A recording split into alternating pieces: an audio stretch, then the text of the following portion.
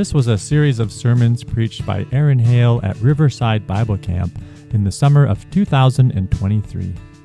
The theme verse for the week was from Ephesians 2:8 and 9, which says, "For by grace you have been saved through faith, and this is not your own doing, it is the gift of God, not a result of works, so that no one may boast. For we are his workmanship, created in Christ Jesus for good works, which God prepared beforehand that we should walk in them."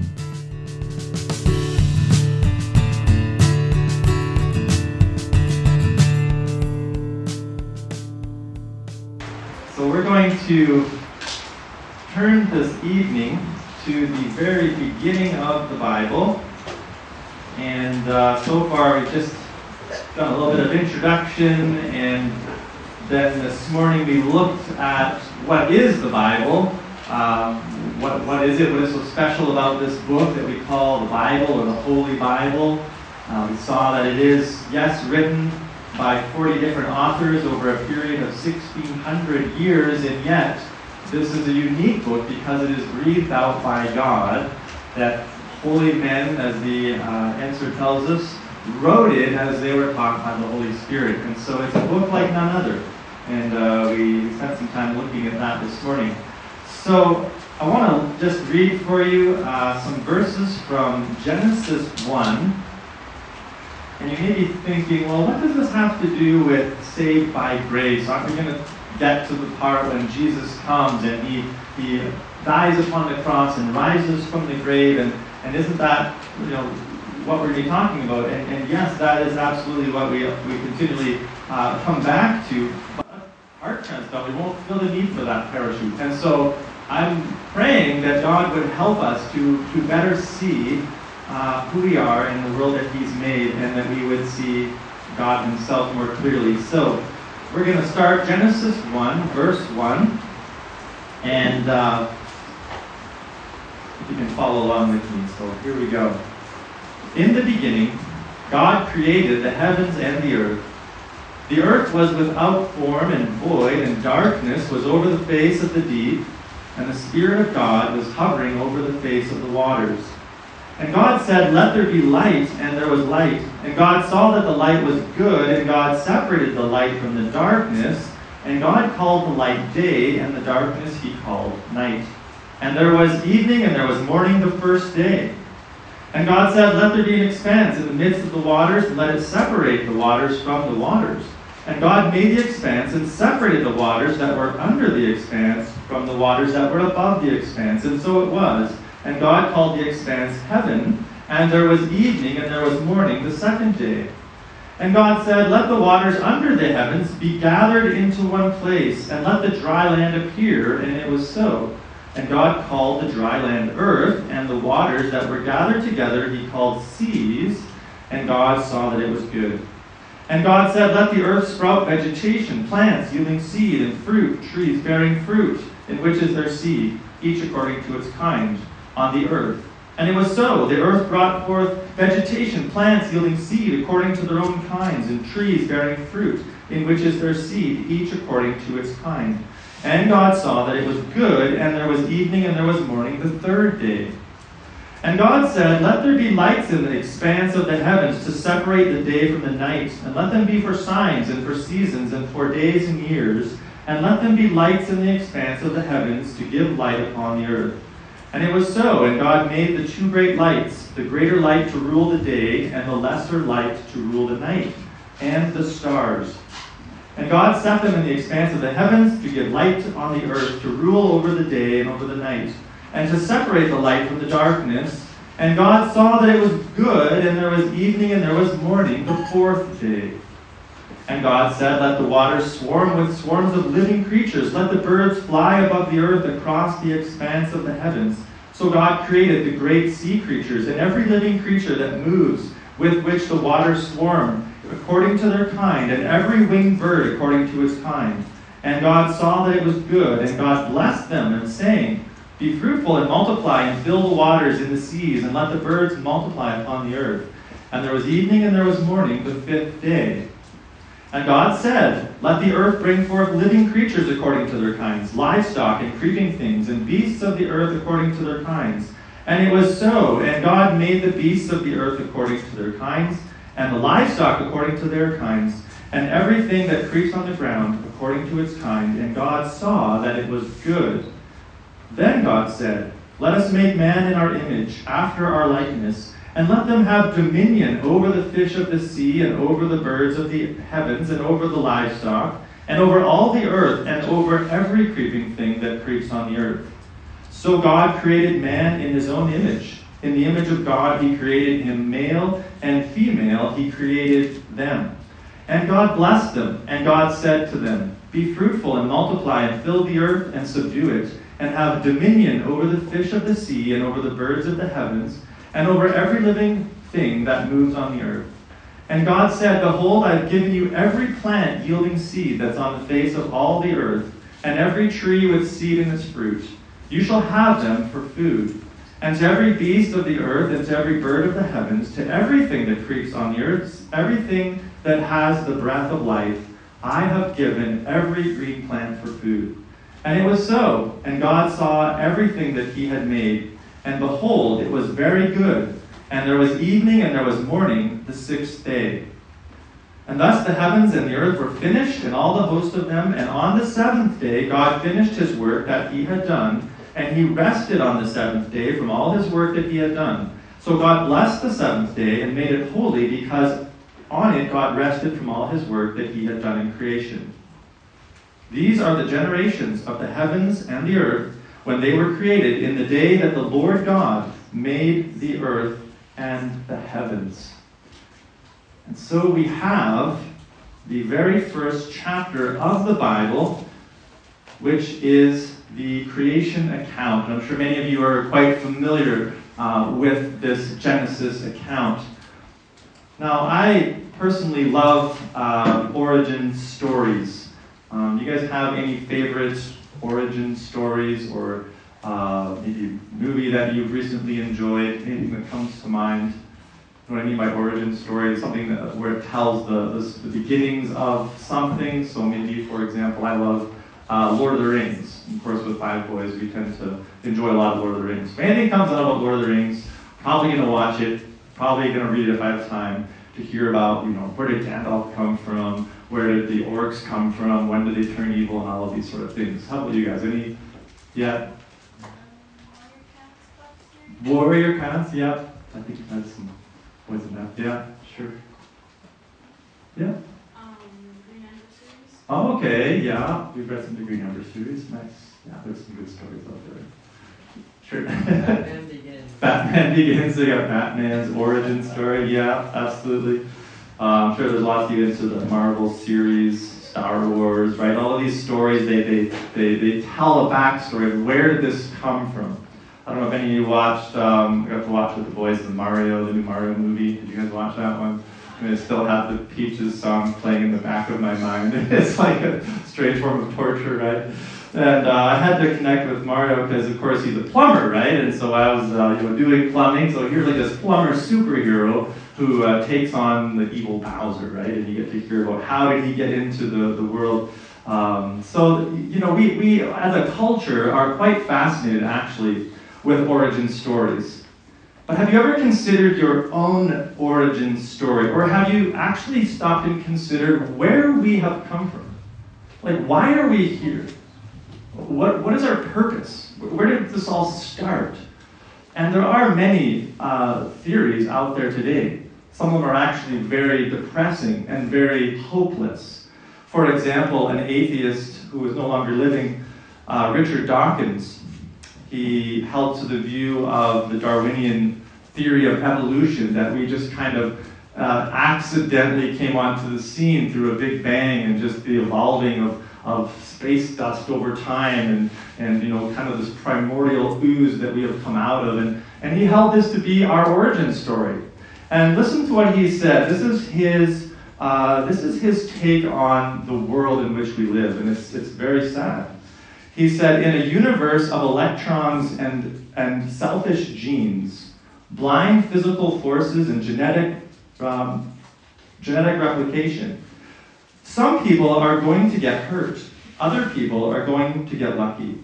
and you won't find any rhyme or reason to it, nor any justice.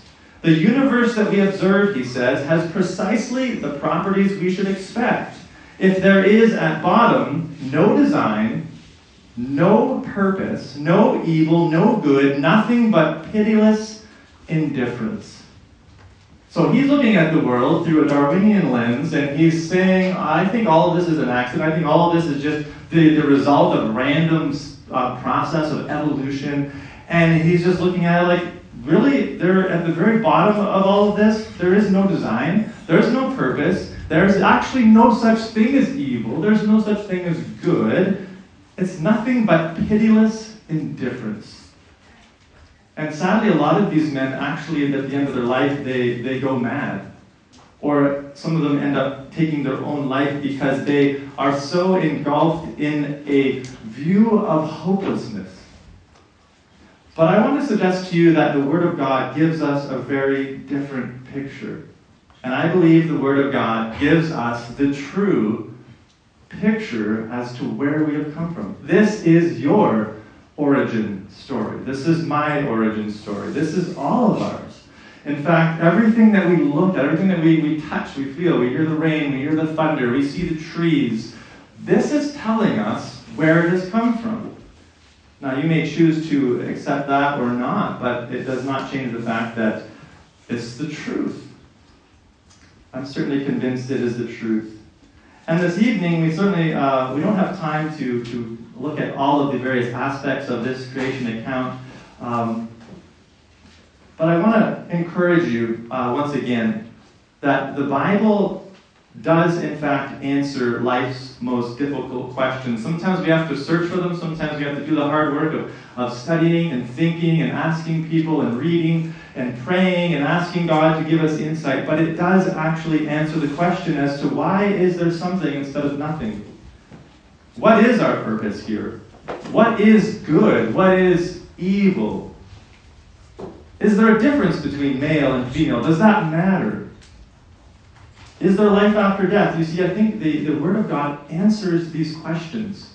And God wants you to know because He has given us this book so that we might also know. And so this evening what I want to do is just look at, and actually, what time do we have to be out, Josh? I don't know whether we have okay, good, yeah.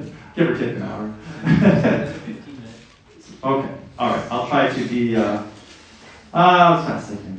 So what I want to do is just in light of our passage here that I read, and we're going to look a bit at this tomorrow as well, because I want to spend some time looking just at the implications of Genesis 1 in regards to the person of God Himself.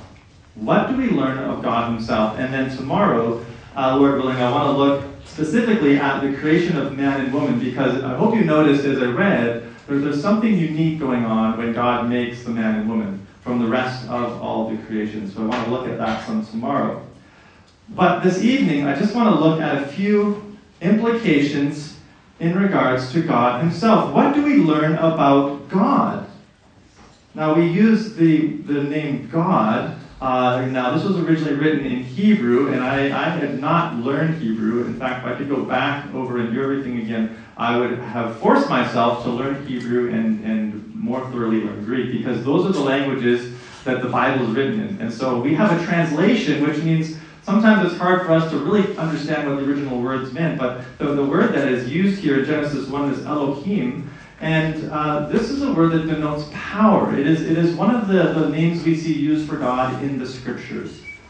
And it just translates over as God. And you'll sometimes see in the Bible, for example, you may see the Lord God, which is another word which becomes the covenant name of God, Yahweh, when God encounters Moses, I am that I am. And so it's sometimes we miss these things in the English translation. But we clearly see that there's reference to this being that we refer to as God. Now, I have my question mark here for you. Let's see if you guys can get this question. Are there more gods than one? No. No. Okay. And you know the rest of the answer? The first part is no. Kind of just repeating. Okay, we'll get to that. The answer is just no, there is only one God. So you just kind of repeat the question. But that's good. So I have some more $1 million bills here for you guys.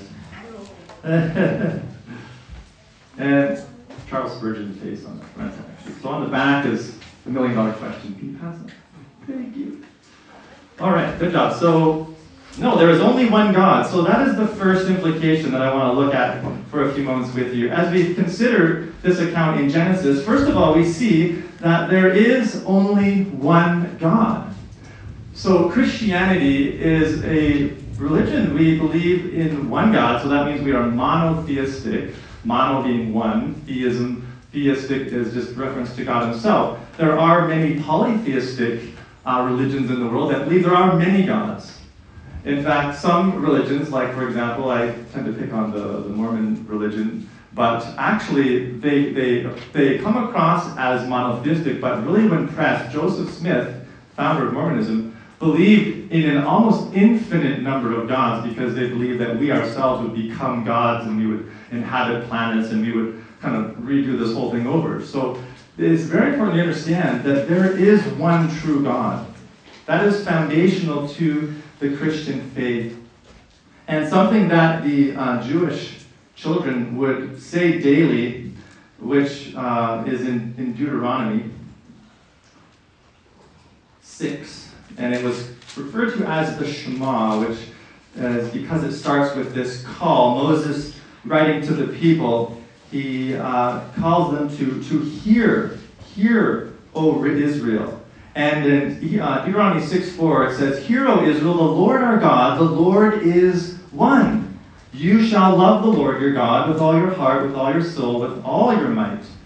And these words I command you today shall be on your heart. So foundational to the faith of the Hebrew people, the covenant people of God in the Old Testament, was the reality that God is one. And we see that right here in Genesis, this reference to one being, God who is one, who has created all that we see, who has created us.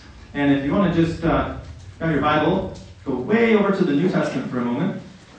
And I want you to see something about the way that this carries over into the New Testament. Acts 17, so Matthew, Mark, Luke, John, and then Acts, right after the Gospels. Acts 17 and verse 22. I love this passage. This is one of those that I could just read over and over again. I think it's incredible because what we have in this scene is we have Paul the Apostle. So Paul, who was formerly named Saul, was a former Israelite, a Hebrew. He was a Pharisee. He was one of the guys that Jesus was always calling out. Now, not Saul specifically, but he was of that group, the religious leaders, the elite, the guys who had all the answers to the Bible questions.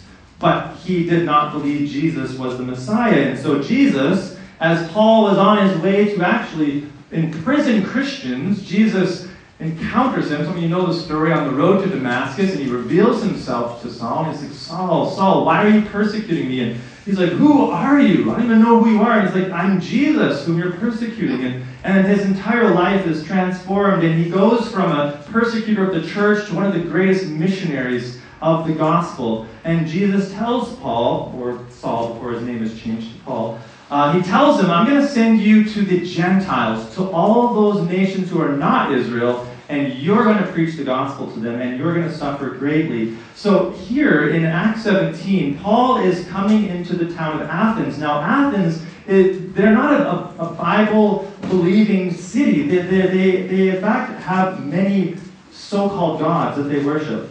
Verse 22, I'm just going to pick up there. So Paul, standing in the midst of the Areopagus, said, Men of Athens, I perceive that in every way you are very religious, for as I passed along and observed the objects of your worship, I found also an altar with this inscription, To the Unknown God.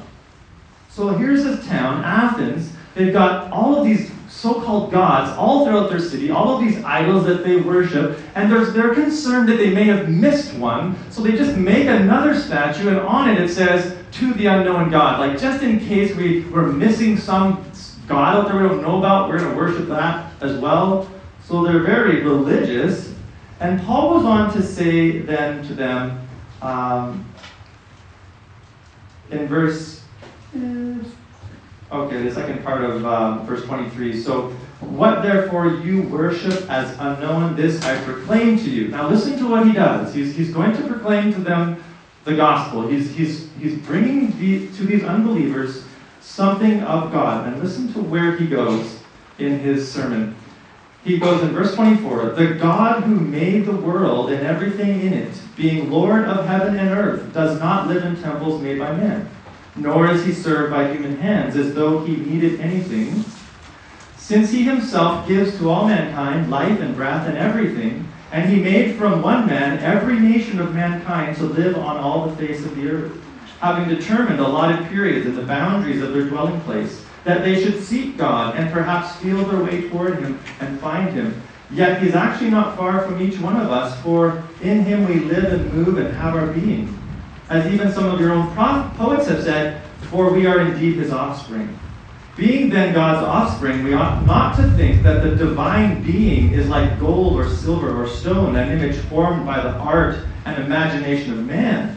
The times of ignorance God overlooked, but now he commands all people everywhere to repent, because he's fixed a day on which he will judge the world in righteousness by a man whom he has appointed, and of this he has given assurance to all by raising him from the dead. So here's Paul in this pagan town. They do not believe in God. They have many gods. And he takes them right back to Genesis 1. He points out to them that God, the one true God, the creator of heaven and earth, the creator of them, actually the one, he says, in whom you live and have your being. What does that mean? It means God himself is sustaining all of you. The reason that my heart keeps beating is because God is sustaining me. The reason my lungs keep breathing air is because God is sustaining me. The reason that gravity is a constant, ongoing law, that God is sustaining it. We don't just live in this kind of watch that God created and wound up and is just letting it unwind. No, actually Hebrews 1 tells us that by the word of his power, Christ upholds the universe. So we see that God is one. Now, within that, we also see something else very interesting. So you can flip back to Genesis 1. We'll probably keep a finger in Acts 17 if you want. Too late, probably flip back. But we may go back there for just a minute. So we see that God is one, but also within Genesis 1, we see something else that is very interesting. We see that within this one being, who is God, there is a plurality of persons, and this gets very mysterious to us because you have to remember, we're talking about a being who is unlike us, a being who is eternal, who has brought everything into existence, and so he's not like us in every way. We reflect him somewhat, but in a small way. How many of you have kicked open an anthill and watched we've all done that.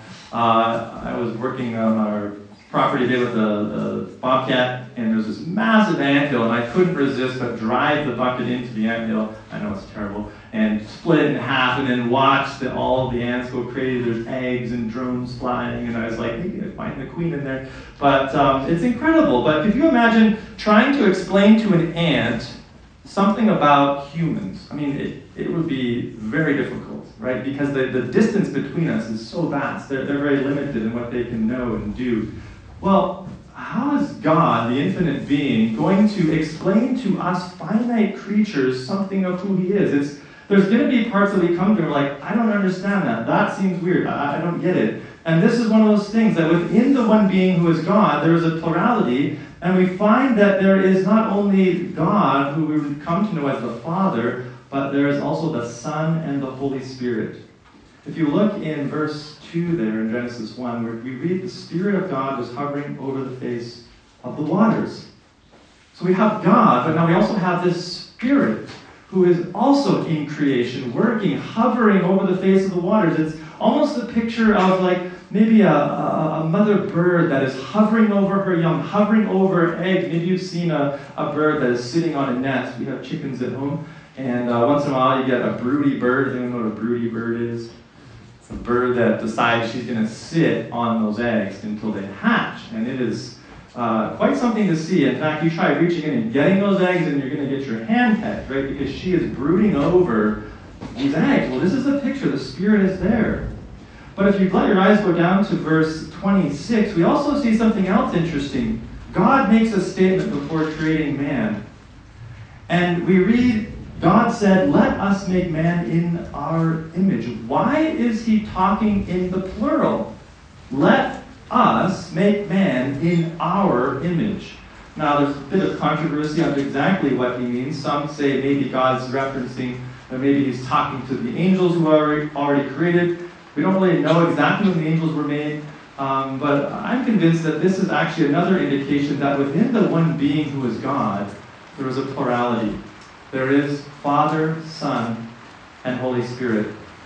And so, while we know God is one, the other question that I have is, in how many persons does this one God exist? And there's another question. So, yeah, see him. All right, in 3 persons. And can you name the 3 persons? Which kind of argument is that? All right, thank you. So that's in your questions there too. And this is what we call the doctrine of the Trinity. And it's mysterious, I agree. But this is how God has revealed himself. And it becomes clearer and clearer as we go through the scriptures how these 3 persons who are God are all operating in the story of redemption. I know that I'm running out of time, and people think maybe preachers sometimes wonder what to say. Actually, it's more the question of what not to say. So, okay, a little bit more. Okay, so we'll go on to a little bit more here. So we see that God is one. We see that within this one God, there is a plurality of persons. Now we also see from Genesis 1 here, an implication about the person of God, is that God himself is eternal. Now we're talking about the attributes of God. He is eternal. What does that mean? It means he does not have a beginning. And this also sets God apart from all of the creation. There was a time when scientists held a view called the steady state theory, when they believed that matter was eternal. In fact, as far as I understand, Einstein himself held to this view. And it became apparent in time as research developed and they became to know more about the universe, more about matter, like, no, it can't be eternal. This definitely had a starting point. So the steady state theory was abandoned, and in its place Darwin came with his theory of evolution. But we find that the only eternal one is God himself. And this is another implication of Genesis 1. God is eternal. He does not have a beginning. He is the one who has brought everything into existence. You and I have a beginning. All of these trees outside have a beginning. The grass, the clouds, the dirt, had a point in which it came into existence. God is the eternal one. Scriptures affirm this over and over. Psalm 90 verse 2, "Before the mountains were brought forth, or ever you had formed the earth and the world, from everlasting to everlasting you are God." Isaiah in Isaiah 57 says, God inhabits eternity. And that's an incredible thought. God inhabits eternity. He was there millions of years before anything was brought into existence. And he is the only eternal one. And that's another implication. A third implication, which is obvious, is that God is the creator, and therefore he owns everything. That's an implication of Genesis 1. God himself is the creator. He's the designer. He's the author. He's the composer, if you will. And so because he's made it, he owns it all. I remember as a kid, I loved Legos. In fact, I still love Legos. And I'm a little sad that now that my boys are growing older, that my Legos have kind of been divided up between them. And I really don't have any Legos left anymore. I used to have these like cool dragons and knights and castles. And they've kind of taken over my Legos, and I think lots of them are probably buried outside in the sandbox somewhere. But I remember the feeling of making something, right? You build something, and it's like, this is mine. I created it. I built it. And my brother or my sister, they're not allowed to touch it. They're not allowed to play with it because I made it, and it's mine. Well, God created everything, and therefore he is the owner and the author. And this is what Paul said to the people of Athens. In him we live and move and have our being. In Psalm 50, verse 10, God says, every beast is mine, the cattle on 1,000 hills. I know all the birds of the hill, and all that moves in the field is mine. So, yes, you have a mom and dad, and you, in a sense, belong to them. But above all else, we belong to God. All things belong to him. And we also see as an implication here, and there's of course many more we could talk about, not only is God the creator and the owner, but also God is alone the self-sufficient one. What does that mean? It means God is not dependent on anything or anyone for his existence. And he alone is the one being who this is true of. I mean, try holding your breath. How long can you hold your breath? Someone can maybe go, I don't know, a minute, maybe 2. After about 3 or 4 minutes, you're probably going to pass out. You could die if you hold your breath too long, right? We are a dependent people. We need food. You can only go a very short time without water, and we die. We are dependent. God is self-sufficient. And this is what Paul said also in Acts 7. He is not served by human hands as though he needed anything. He doesn't dwell in temples made by hands. He's the self-sufficient, eternal God of the universe. And just as we close then this evening, I want you to turn over to John 1. Sometimes I think of John as the genesis of the New Testament. And does anyone know what Genesis means? Yeah? The beginning. Yeah, it just means the beginning. So the book of Genesis is the beginning, the book of beginnings. Now in John 1, listen to how John opens his letter. And I think what you're going to see are some immediate parallels with Genesis 1. Now, I don't know if any of you probably experienced watching television on the old, tube-style TVs. You probably all grown up in the era of the LEs and LCDs, all the plasma TVs and all those things, right? You have all the high-tech televisions. Well, when I was growing up, we had this antenna that was mounted up on the roof of Mom and Dad's house, and this was how we got our reception for a television. And once in a while, the wind would blow it, and so one of us would have to go up onto the roof, rain or shine, because if Mom wanted to watch Dr. Quinn or whatever it was, we had to get this thing working. So often I'd be the one volunteering to go up on the roof, and someone would be downstairs yelling out the window as I turn this thing, saying, yeah, it's a little clearer, I can almost see a picture, and then it's like, okay, don't move it, and then you kind of come down and hope that it stays so you can see the picture.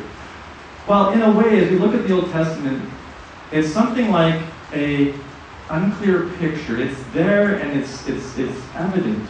But as we move to the New Testament, the picture becomes clearer and clearer and clearer until we read now in high definition. There's better than high definition. I can't even keep up with the definitions now. There's 5K, I don't even know what that means. But the best definition you can get as we read in the Gospels. So listen to what John says. In the beginning was the Word, and the Word was with God, and the Word was God. He was in the beginning with God. All things were made through him, and without him was not anything made that was made. In him was life, and the life was the light of men. The light shines in the darkness, and the darkness has not overcome it. And then you jump down to verse 14. And the Word became flesh and dwelt among us, and we have seen his glory, glory as of the only Son from the Father, full of grace and truth. John bore witness about him and cried out, this was he of whom I said, he who comes after me ranks before me, because he was before me. For from his fullness we've all received grace upon grace. For the law was given through Moses, grace and truth come through Jesus Christ. No one has ever seen God, the only God who is at the Father's side. He has made him known. And so in Christ, we have the person of God made flesh, now in high definition. And so as you come to read specifically the Gospels, but then the New Testament explains the Gospels, you come to understand who this God is in a clear way. The same God, we're told, who created all things. Jesus himself, the Word, was there. And actually, John says, all things were made through him, through Christ the Son. There's nothing that was made that was not made by him. And the same way that on day one we have God speaking light into the darkness of the empty void that was not yet formed, John picks up on that and he says, in Christ, in the new creation that he has established, in his coming, in his death, in his resurrection, he comes as the light, as a new creation for those who turn from their sin, those who turn from their rebellion against God and believe upon Christ. They are then joined into a new kind of creation that will one day be evident as this creation that we now live in will melt away, and there will be a new heavens and a new earth where Christ himself is the light of men. And that is the day we are still waiting for. And so I pray that you develop an appetite, a desire to know this God. Yes, he is different. Yes, it can be overwhelming. Yes, it can be intimidating. Maybe he seems very distant. Read through the Gospel of John and ask yourself, who is this God? What is he like? How does he treat the religious hypocrite? What does he say to the sick widow who's tried every other option in the world and she's given up hope? What does he say to the woman caught in adultery who's about to be stoned to death? Read, study, get to know this God. Let's pray, and I've gone over, so let's close it. Father, we thank you for this evening, and Lord, I just pray that your word would truly just be living and active among us, Lord, that you would help us to see you through your word. Lord, we know that it is difficult to walk by faith and not by sight, to understand you who are infinitely higher than us, who are mysterious in your ways, who are unique in your being, you who are three and yet one. Our minds can't comprehend that, and yet I pray that you would be pleased to stoop down to us and to reveal yourself to these young people, Lord, that we may know you as the one true God. We may know you as the eternal one, as our Creator and the one who owns us. Lord, that we would know you as the one who is self-sufficient, and that we might see you clearly in the face of Jesus Christ as you've revealed him to us. I pray this now in Jesus' name. But you, O Lord, are a shield about me, my glory, and the lifter of my head. I cried aloud to the Lord, and he answered me from his holy hill. Thanks so much for tuning in to today's episode. Tune in next time and we'll see what happens as our story continues. Remember, if you would like to write to us or find out more information, you can find us online at www.kidsway.ca. And don't forget to head over to www.soulmusic.ca to find many more songs that Jamie Souls has written and recorded. See you next time. May God bless you and keep you and make his face to shine upon you.